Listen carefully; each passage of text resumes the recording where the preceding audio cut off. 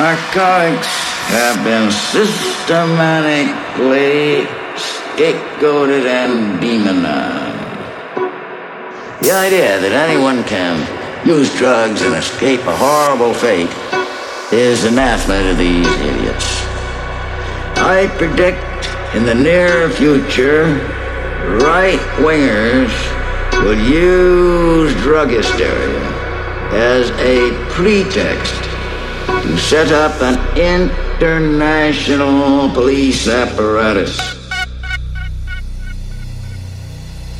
You might have missed your calling. You should have been a philosopher.